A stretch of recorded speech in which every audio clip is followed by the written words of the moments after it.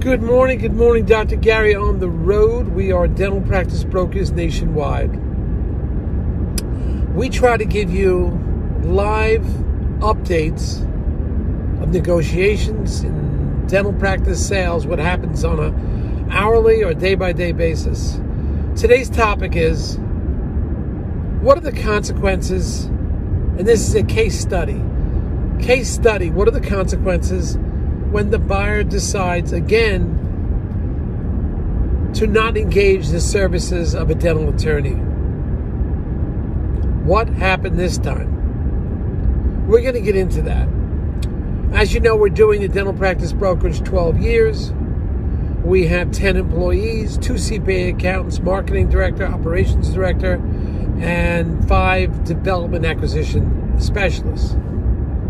So, if you want to reach us, it's 201-663-0935. And our website is dentalpracticeguide.com or nationwidedentalpracticebrokers.com. Get a lot of information there. We put a lot of time and effort into that. So read that, check it out, and I'm sure we can help you with something.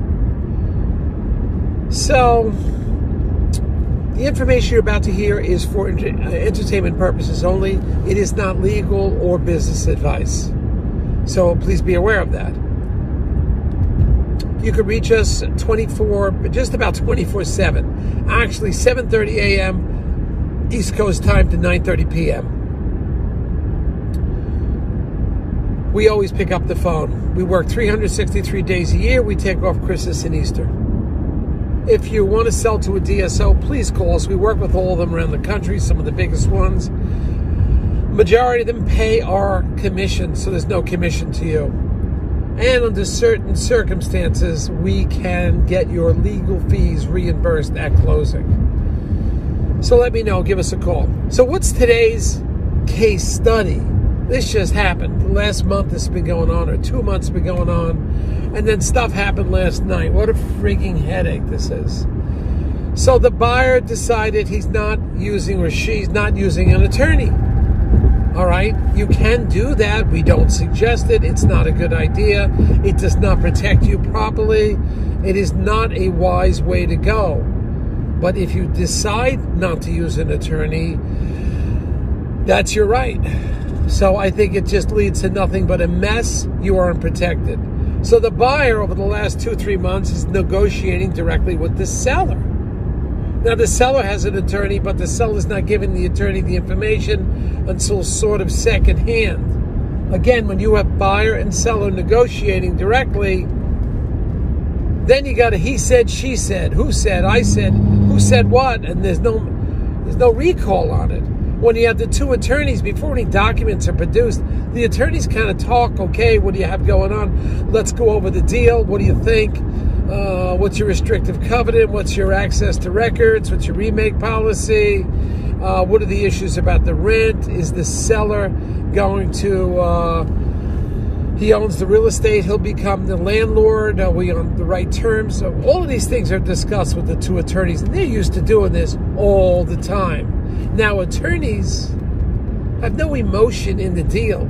It's just a deal. They want to protect you, the seller, and you, the buyer.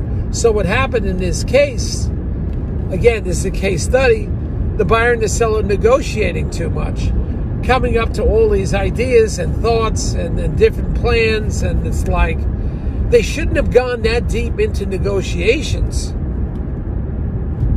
And then when it came time to put it on paper, because the buyer didn't have an attorney, the seller said, I'll make up the letter of intent that you're going to give me. So the seller's attorney makes it up, and it doesn't reflect the conversation that the buyer and the seller had.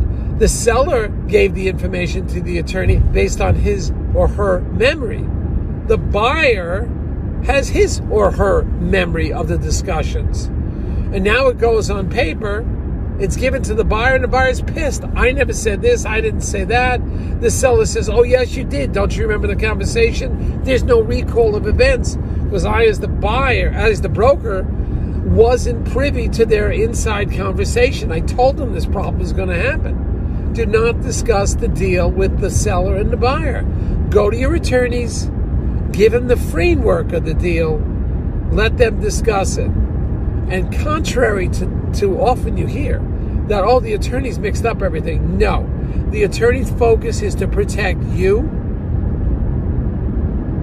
So if everything falls apart, he has a solid, or she, the attorney, has created a solid contract for you to reflect upon. After the deal's over, all you have is the contract. Now, the attorney has been through this so many times. There is no emotion in it. But what's happening in this case study, the buyer tells the seller to make the letter of intent. The letter of intent doesn't reflect all of the conversations that the buyer and the seller had, and they're pissed. What a problem. What a issue, what a problem. So we're trying to do the best we can with this, and let's see if we can get through it. I don't know. I think we will, and we'll stabilize. I had to jump in there and talk to the seller this morning